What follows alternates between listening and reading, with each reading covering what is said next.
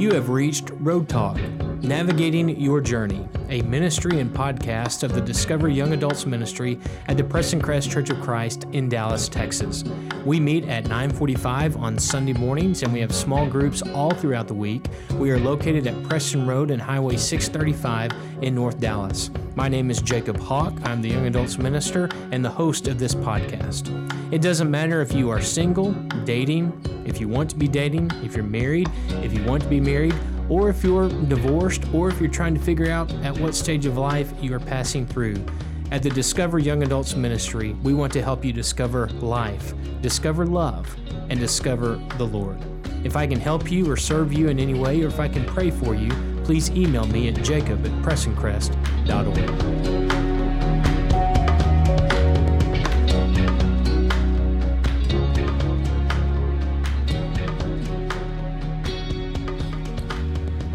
Well, hello, and thank you again for tuning in to Road Talk, Navigating Your Journey. This is a podcast with the Preston Crest Church of Christ in North Dallas, specifically with the Discover Young Adult Ministry. But again, we are talking about topics and questions that relate to all people of all ages, and hopefully you have been following along with us. If you have not, I'd encourage you to go ahead and subscribe to this podcast, and if you would, please share it with people that you know, as we are in the beginning stages of this new podcast, and we're wanting to get good Christian content out there to encourage people in their journey with Jesus Christ.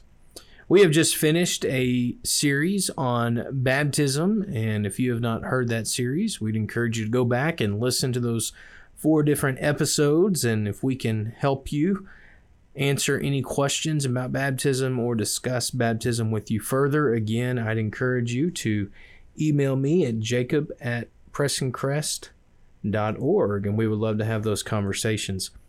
But today we're going to begin a new topic, and I've asked a good friend of mine, Dustin Jones, to come on and talk with us about just Bible study, how to study your Bible, how to benefit from Bible study, how to gain a deeper relationship with God through the discipline of reading through the Scripture. Dustin is someone who takes that very seriously, as you will see through this episode today. But first, I want to welcome Dustin. So, Dustin, we are glad that you're with us today for Road Talk.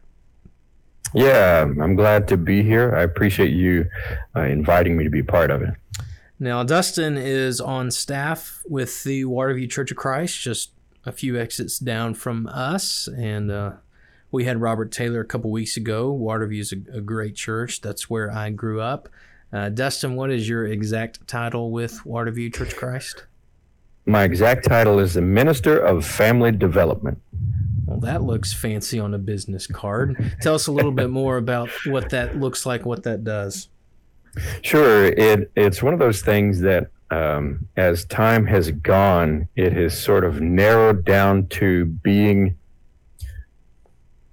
pretty close to a children's minister. And that's not exactly the focus, but I basically work with our children's education from 5th grade and under, and those kids' parents. So those family units is kind of my area of ministry. Okay, very good. That's a very, very important part of any church for sure. So tell us a little bit about your family, Dustin, before we get going. Yeah, my wife Megan and I, we've been married now for 12 years, and so that's been an interesting journey. It doesn't feel like 12 years have gone by at all. But we started in Lubbock, and we moved out here in 2009. Started attending Waterview at the very end of 2009, and in 2014 they hired me on to do what I'm doing now. So it's been an interesting journey into ministry. That's weird, because Megan told me y'all have been married 20 years, so I guess it's taken a little bit longer in her mind than it has in yours. She's a patient woman, I know. Yeah. There you go. Well, very good. And Dustin is also a professional trumpet player, so tell us a little bit about that. I hesitate to say that I'm professional anymore, that's for sure. I started out, I have a bachelor's and master's degree in trumpet performance.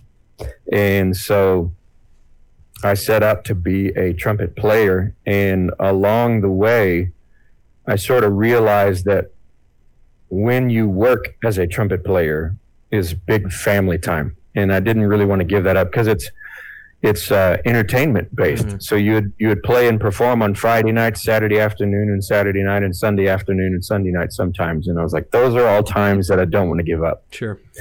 So the more that I realized that, the more I realized that's not what I wanted to do. And I didn't understand that whenever I was going through school. So I ended up just teaching middle school and high school kids to play the instrument and really use that as a vehicle in many regards for ministry, to be able to talk to them and interact with them and mentor them a little bit beyond just playing an instrument. It was about self-discipline and learning skills. Okay. So it was a fun 5 years of work. But okay. Yeah. And speaking of self-discipline, you're real big into weightlifting and ripping apart phone books, which is extremely impressive. Yeah. Okay. So Dustin's a guy with several talents and hobbies, but I think the thing that I appreciate most about Dustin, also he's an excellent song leader, but he really takes seriously the discipline of studying Scripture and making that part of your everyday journey with Christ. And, you know, Dustin, I know you believe this, but it's quite ironic that within Churches of Christ, one thing we've always wanted to be known by is being people of the book. And we preach and we teach all the time that faith comes by hearing, and hearing by the Word of God. And within our faith tradition, we've always wanted to just do things exactly by Scripture. We want to be the church of the New Testament. But then so many people in our churches, if you really ask them questions about the Bible, they don't know the Bible. They don't understand the Bible. And when you talk about biblical things or use terms like do things in Bible ways and use Bible names to describe Bible teachings, restoration principles, they look at you like you're from a different planet. And so really making Bible study a part of your life has got to be one of the most important disciplines for people who claim to follow Jesus. So, Dustin, when did you get serious about studying your Bible, and why did you get serious about it? So it's interesting. I would say my answer for that is in 2010. I mentioned earlier we had just gotten to Waterview, and they said we're setting out as a church to read through the F. LaGard Smith Chronological Bible. And so Megan and I were like, let's do that. We had never done it before. So we set out, I guess we started probably on the 5th of January, and we caught up, which wasn't very easy because it's, like 40 minutes of reading to catch up daily for several days. Anyway, we caught up and we set out to read all the way through together, and we read out loud. At least I did. Megan listened and followed along. Except for maybe 3 or 4 days that year, we read out loud together the entire Bible. And again, I am a huge proponent of reading aloud. There's a lot to be said for that. And then I did it again just this last year. We went chronologically through, but I used my own Bible instead of the F. LaGard Smith. And that was a big proponent or a component of my developing into Bible study. But the other piece of it is I have memorized 2 Timothy and Colossians and some other portions of Scripture. And that was also one of those things that really influenced my Bible study. And the reason that I say that, I can't quote them directly entirely anymore, right? But I know them very well. And what I found was it was this all-consuming effort to memorize that much material. And I found myself quoting it in my head while I was laying in bed. Whenever I woke up in the morning, during the day, it was just running through my mind because I was thinking on it so hard. And that caused me to just see the Scripture in the world around me all the time. So that was really, I think, one of the best things that I did in the world of Bible study was memorizing it, because you internalize it and then you can live by it. Okay. Well, that's an interesting story. So basically you got serious about it because of a church challenge or commitment. And I think that's a good point to address as we begin, that if you want to get serious about this, it's much easier to do it possibly when there are other people joining you in the effort. So it's a team effort thing. Absolutely. This is a couple questions down the list of what I've sent you, but since you've already mentioned this, let's go straight to that one. You did this with Megan, and you read it out loud. She listened. And obviously this is still part of your life now. So how has daily Bible study, or at least intense Bible study, how has that changed your marriage? So when I read that at first, I was like, that's an interesting and maybe even a kind of a challenging question. And I would say there's a couple things to it. One of them is because it's been something that happened over time, it's harder to look at and point to it changed it in these ways, because it's been so small changes over time that have resulted in large changes. But as I think about it, whenever we've done this, and right now we're reading through the New Testament this year. So it's basically one chapter a day, Monday through Friday. And we'll get through it in a year. And we still read aloud together. And that, I think, has been interesting, because every time we've read through, we did it together. And even if we didn't read it literally at the same time together, we're reading it at the same pace. And so we would find ourselves going, man, I was reading this thing today and it confused me, or I didn't understand it, or it challenged me. And so we start talking about that. And so each time we've done this, we read together. And because we were reading it together at the same pace, even if we didn't literally read it at the same time, we would get together and talk about the things we were reading. Maybe it was confusing or challenging in some way. And so we went on this journey of trying to understand Scripture and God's Word together, that I think really caused us to be interwoven in a way in our journey of becoming better Christians and following more closely on the same page at the same time, going in the same direction. And that's really been beneficial to keep us united. And it gives you something to talk about every night too, other than just the problems of the world. Yeah. Do you find that insights she gives you challenges your thinking and vice versa? For sure. Right. For sure. Right. And that, I mean, there is no better way for a husband and wife to connect than by talking about God's will and God's teachings. So that's encouraging also for people listening to this. You know, we talked about having several people who are doing this with you, but even more specifically your spouse. The time that you have together after work before you go to bed, spend some of that time in Scripture together. It enhances your conversation, and it makes you talk about things that are, you know, actually important rather than what's going on in the news. How has it changed your ministry, not just your marriage, but your ministry? So to answer that, I would say, frankly, it got me into ministry. As I mentioned earlier, I only started being a minister in 2014. And before that, I was a trumpet player, and I went to school for trumpet. So I don't have a formal education in ministry. So I attribute the Bible reading and Bible study, and then I got to start teaching classes and things at Waterview. All of those things, I think, are absolutely critical in my journey to even getting to do ministry. So as I've gotten into ministry, I had to study a lot to write and rewrite our children's curriculum. And that has really influenced my overall knowledge and grasp of Scripture. And so I have really come to own the knowledge instead of having heard about it. And that's one of the things that I think is very significant about Bible study is you'll find that people generally like to hear second or third hand from God instead of first hand. And whenever you think about that, go back to the Exodus, whenever they approach Mount Sinai, and at first, God speaks to them from the mountain. And then the Israelites are saying, basically, we can't hear directly from God, Moses, or we will die. You go listen to him, and then you tell us what he says.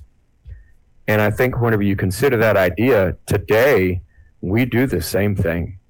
We want somebody else to go do the legwork of studying the Scripture and then bring it to me instead of going and doing the legwork of studying the scripture and understanding it for ourselves. So I feel like just my own study has really helped me to be able to own that for myself, because I actually had to go and do that legwork. Right.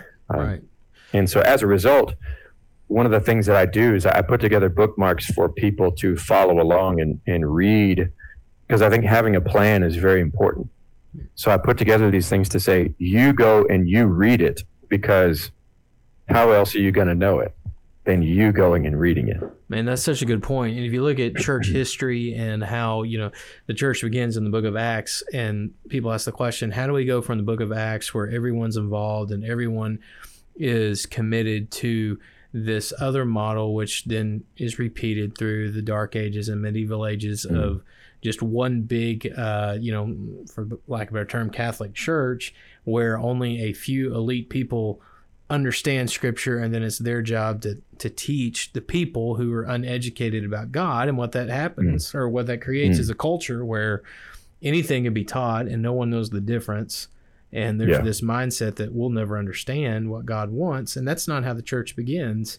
And we see this in the book of Acts. The Bereans are labeled the noble Bereans because they do exactly what you're talking about. They do the legwork on their own. They hear the word of God taught, but then they make sure that what they did here was biblical and true. They go study. Sure. Yeah. Okay, so that's an interesting perception, and I loved your answer. It hasn't just changed my ministry; it got me into ministry. It began a new journey for me, not only spiritually but professionally. So the third question I had about that was, one, your marriage; second, your ministry. How has this changed Dustin Jones from the Dustin before Serious Bible Study to the Dustin after Serious Bible Study?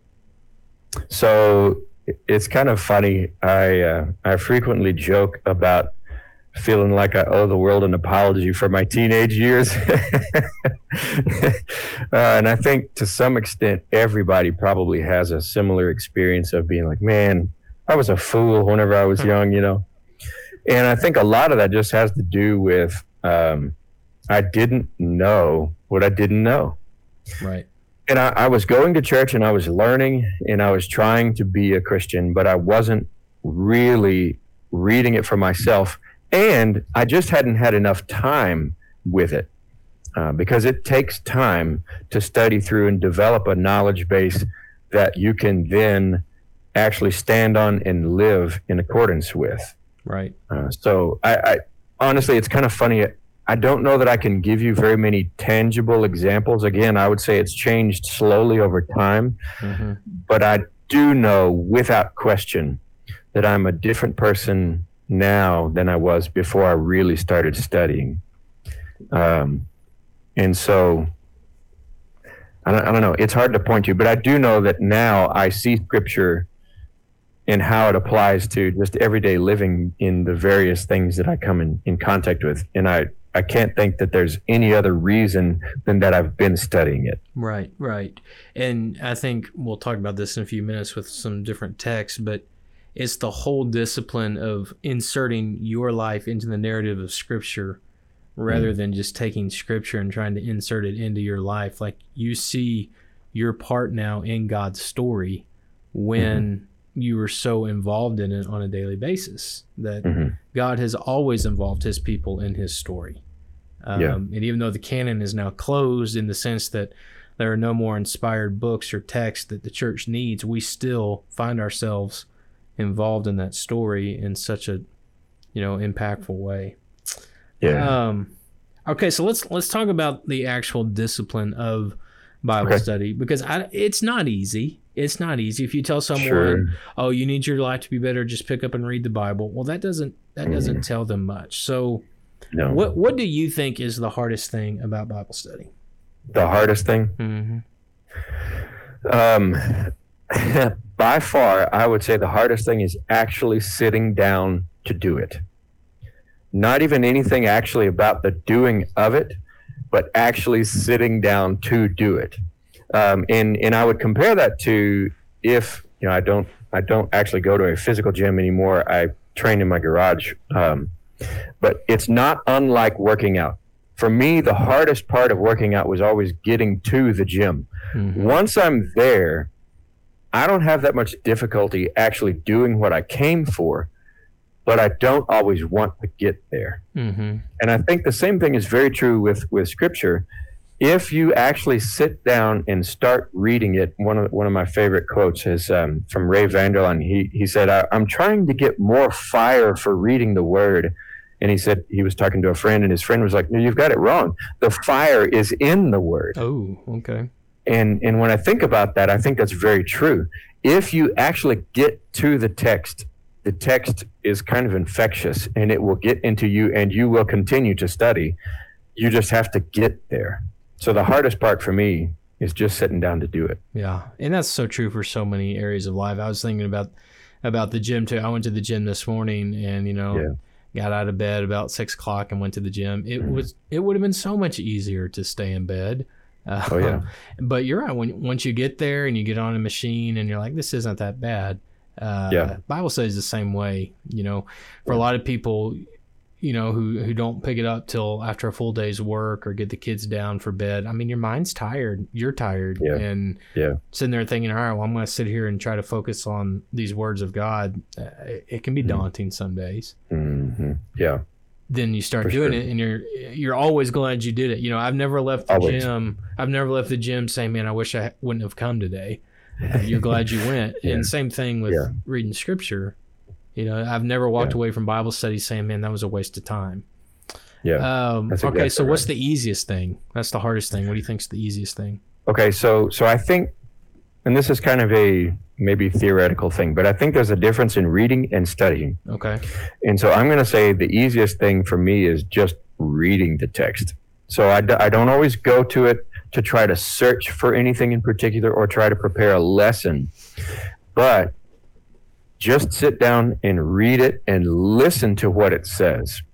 And I find that if I just read it and listen to the words that I'm saying, because remember, I'm a proponent of reading out loud, I hear things that I don't remember. And as I hear, it really kind of just prompts me to start thinking about those things. And then, as they say, I'm off to the races. I start chewing on something. So just read it and allow anything that grabs your attention to do so. Interesting.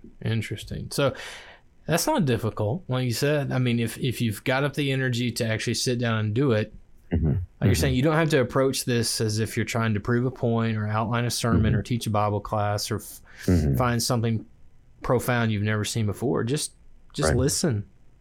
Yeah. There's this fellow that I follow, listening to how to work out. He talks about every workout doesn't have to be a home run. You just think about it of putting another brick in a wall. And he says every time you come to it and you put another brick in that wall, over time, you really develop something there. And I think Bible study is very similar. You don't have to find yourself, with 4 or 5 translations spread out in a notebook and all these things every time. Sometimes that may happen and you really get into something. But other times you may be, I just made it through a chapter or whatever, and that's enough. I don't think we need to set this impossible standard of, well, if I don't do these following things, then it doesn't count. No, just read it, and that's enough. Right. And I think you'll find over time that builds into a beautiful thing. Right, absolutely. Okay, so if someone's listening to this today and they've been thinking, I really want to make this a bigger part of my life, but I've never done it before. How would you encourage others to start this process of being serious about Bible study? You need a schedule or a reading plan, however you want to call it. Whether it's the F. LaGard Smith, where it's already assembled for you and it literally says, today read this. Or like I have done, I've assembled bookmarks where you can put it in your own Bible. And I like the idea that I read from my own Bible, so I'm familiar with where things are in those pages. But it doesn't really matter. But get something that is a schedule and a guide that you can do. Not something that's going to be I'm going to start reading my Bible an hour a day. You're invariably going to fail. So don't set some impossible standard. just say, I'm going to read one chapter, 3 or 4, maybe 5 minutes. If you're in John 6, you might be going for 10 minutes, but just one chapter and read. And I think you'll find that if you start reading, the studying will follow. Okay. And don't start with Leviticus either. I mean, No. start with something that interests you. You know, if you want to know more about Jesus, well, start in the gospel accounts. If you want to know more about how the church began, start with Acts. Kind of feed that passion, and I think that'll lead to other interest and other passions. Okay, so we've kind of alluded to this. We've talked about how we've inserted ourselves into God's story and how strong Bible study, it really does strengthen our marriages. It changes the way we live. It changes the way that we see Scripture, see everyday life. And I think that's kind of what the writer of Hebrews is describing in Hebrews 4:12. I love the way that Scripture often describes Scripture. And Dustin, I know you know this verse, but for those listening, Hebrews 4:12 says that the Word of God is living and it is active. It is sharper than any double-edged sword. It penetrates even to dividing soul and spirit, joints and marrow. It judges the thoughts and the attitudes of the heart. That's what Scripture says about Scripture. Specifically that it is living and it is active. So my question for you is, as you have really made serious Bible study a part of your life, how have you come to appreciate that verse more? So this may or may not be a very straightforward answer to that, but it's what I thought of. And when I think about the idea of Hebrews 4:12, the thing that comes to mind oddly enough is Luke chapter 6. I started reading Luke 6 fairly often because it challenges me very thoroughly. And I really discovered this, I guess, last year when we were reading through the Bible. I remember coming to this passage in particular, and it bothered me.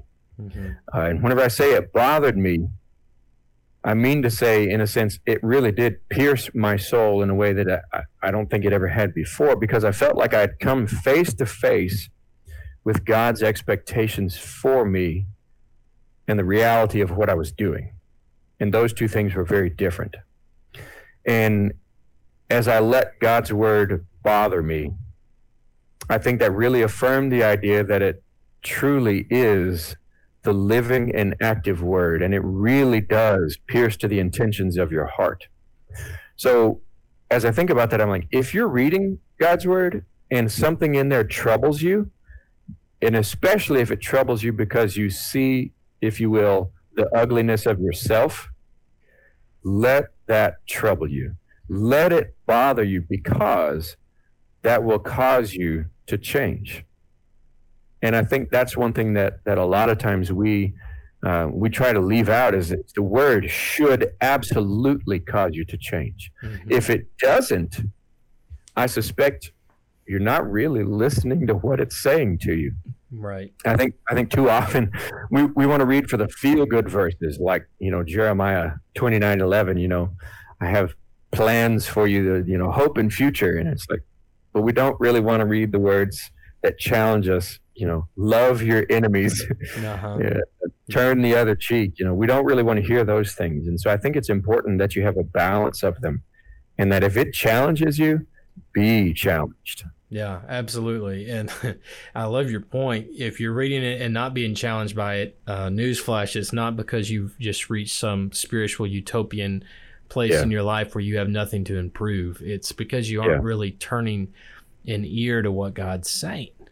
And you aren't letting it digest in your heart and in your mind. And that phrase there, it judges the thoughts and the attitude of the heart, I've got to admit, that's always frightened me a little bit, because I think what that's saying is, as you examine Scripture is examining you. Oh, yeah. Okay, here's what this says, and Scripture's looking at your life saying, are you doing this? Are you living this? Because if you're not, you're guilty. And this is not a charge you want to be guilty of in the eyes of God. There's a story that I remember from my trumpet playing years that I think of a lot with this. And you said something about if I don't come to this, this spiritual utopia point where you're like, I've got it. There's a story of this man. He was the principal trumpet player for the Chicago Symphony. He won the audition when he was 19, but they said he was too young to have it. And then he won again when he was 21. And he stayed there till he was 77 years old. His name is Adolf Herseth. His nickname is Bud. Anyway, he played for that orchestra for 56 years. And he was doing a master class, and he had this young kid. He played a very well-known trumpet excerpt from Pictures at an Exhibition.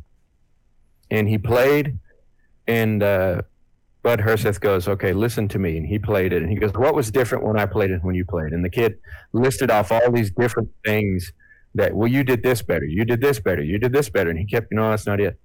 And he exhausted himself. I don't know. And he goes, whenever I played, arguably the best trumpet player largely of all time, when I played, I heard more wrong when I played than you did when you played.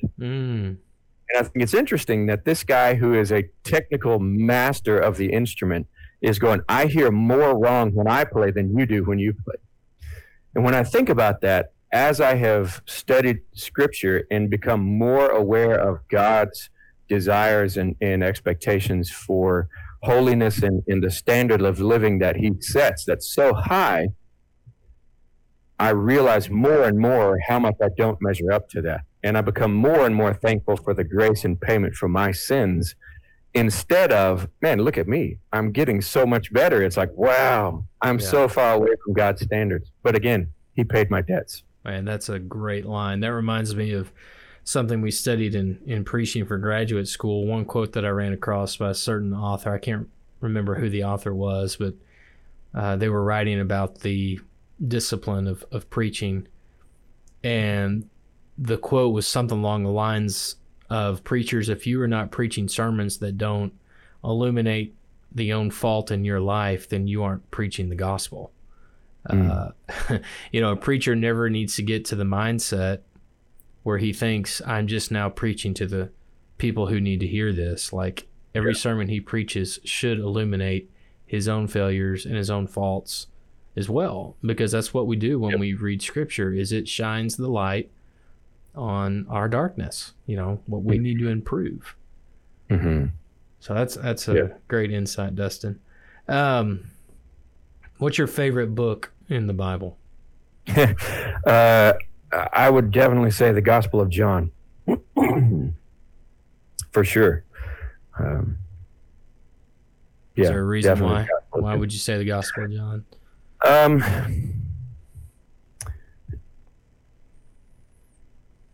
It's hard to really to put into words, but whenever I read it, there's almost a level of humanity to it. So many times I think we look at Jesus and forget about the flesh and bones part of him. And I think the flesh and bones part of him helps me to appreciate that he was in likeness of man, but he was obedient to the point of death on the cross. And I think that being in likeness of man is important. And whenever I realize that more, it helps me appreciate more what he's done for me. Sure. And so the Gospel of John, for sure. Okay. I had this question down. I think it's an interesting question. If you only had one book of the Bible to read the rest of your life, what book would that be? The Gospel of John. Okay, all right, okay. I definitely would choose a gospel. And whenever I think about it, we are Christians, not Paulians or Johannians or however they say it. We don't follow one of the apostles. We follow Jesus. Now, I do believe very firmly that all the letters and things written by Paul and Peter and so forth, those are all inspired and definitely hold authority over us. But I only mean to say Jesus is our ultimate example and Savior. So if I only had one to read, I would want to know Jesus as thoroughly as I was able. So I would read a gospel, personally. And here's something that people don't often realize if they don't know much about biblical history as far as, the writing of the New Testament, things of that nature. The gospel accounts were some of the last books to be written.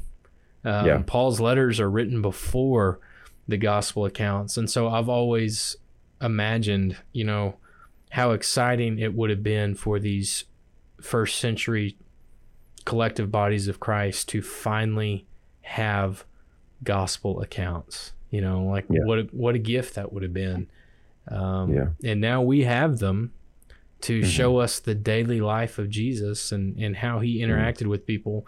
And one thing that's so interesting about the Gospel of John is, I forget the exact percentage, but I want to say 30 to 35% of that gospel account takes place in the final 24 hours of Jesus's earthly life. I mean, John 13 through John chapter 20 all takes place within that final day. It's a huge amount. And brings you back to what Jesus was thinking and feeling during those dark hours. So I'm with you. And you can appreciate I think it's John 20:30, where he speaks of the idea that he had done so many other things, but these are written so that you may have life, so that you may believe, and by believing you may have life. And I always think about that, and I'm like, And then the comment of, he did so many other things, and if they were written, the world couldn't contain the number of books. And whenever you think about just that 13 through 20 being written in that small window of time, it really brings life to, if he really did write down all the things that he did, there would not be enough books to contain it. Yeah, absolutely. And also thinking about, John 17, when Jesus prays this beautiful prayer in the Garden of Gethsemane, I've always wondered too, being John writing that, being like, hey, this is the thing that I slept through, that Jesus asked me to stay awake for. Like, man, I wish I would have stayed awake for this. That would have been so much more meaningful. But still, the way that we have it is such a precious gift. Anything else you want to add, Dustin? I really appreciate your answers to these questions today. One thing that is kind of my I don't know, pet peeve maybe, is I would encourage the length of reading to be a little bit longer, and context is important. Because if you're reading only one verse at a time, you really can get confused about what it's saying. Instead, I think you need to read what comes before and after, and so you put that verse into a larger context, and when you do, you'll have a much better idea of what it means. Right. A good for instance, if you think about Colossians 3:16, the idea that let the word of Christ dwell in you richly, teaching and admonishing one another in all wisdom, singing psalms and hymns and spiritual songs with thankfulness in your hearts to God. We always use that verse as one to talk about our worship services and why we sing. Don't get me wrong. It does apply and impact our worship services, but is that really what Paul's talking about there? I don't think so. I think if you look at the entirety of that passage, he starts out, if then you've been raised with Christ, set your minds on things above. And then he goes on to say, put to death the old self with its practices. Put on the new self with its practices. And as you do that, this idea of singing and letting the word dwell in you richly, and teaching and admonishing one another by singing psalms and hymns and spiritual songs will become a part of your everyday life and interaction with other Christians. Will that change your worship service? Absolutely. But more importantly, it will change your everyday living. Right. And as a result, your Sunday worship will be transformed. Right. So whenever I think about those things, it's like, if you just look at that one little piece, you can make it mean almost anything you want it to mean. But if you look at the whole chapter, and then you go, okay, well, what are we talking about here, and how does this fit within that? Then you oftentimes will come to a much richer understanding that says, yes, this will impact this one small thing that I've assigned it to, but it is really going to change my everyday living 24/7. And I think if we look at those things more holistically, then you'll have a better balance of what do I really do with the text. So context and longer pieces of scripture, reading them aloud, I think is critical. Man, that's a great point. You know, I love your line. If you pull one verse out, it's really dangerous. Jeremiah 29:11 is a perfect example of that. For I know the plans I have for you, declares the Lord, to give you hope in the future. And you tell people, hey, do you realize God's writing that to people who are in exile? Like their lives are really bad. This is not written to high school graduates trying to pick a major when their parents are helping them pay for college. This is the ugly of life, and God telling you, even in the brokenness of exile, I'm going to redeem you in ways that you can't imagine. We talked about this in Sunday morning Bible class here at Preston Crest this past Sunday too.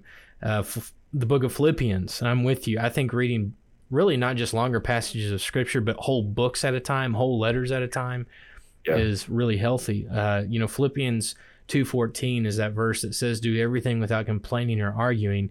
And people look at that verse and are like, well, that's not even possible. I mean, I complain when someone cuts me off in traffic, so I've already disobeyed this rule. So this is just kind of a chicken soup for the soul type of statement. Here's who you should be. Actually, the context of that, right before that verse, Paul's talked about working out your own salvation. And that's in the context of, putting your mind around what God's told you to do for your life. That's how you work out your own salvation. So once he says, do everything without complaining or arguing, the context of that is don't complain or argue about what God's told you to do in his word.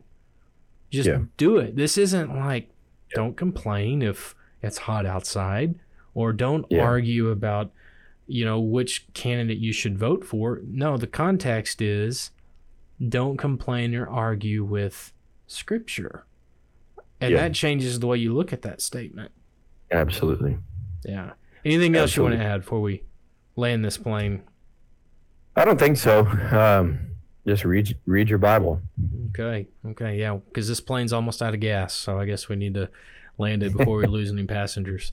But Dustin, thank you for coming on today, and we do encourage you listening to this, get in the text. If we want to claim to be people of the book, if we really believe that faith comes by hearing and hearing by the word of God, our Bibles have got to do a lot more for us than just sit on a coffee table or, sit in a bookshelf. It has to be a significant part of who we are. Now, I want to close today by closing the way we close every time. I want to remind you that during this journey of life, there will be road work along the way, but here at Road Talk, we want to help you get ready. We want to help you navigate your journey. And as always, keep your eyes on heaven. Thank you for joining us today. We look forward to speaking with you next time. Have a great week.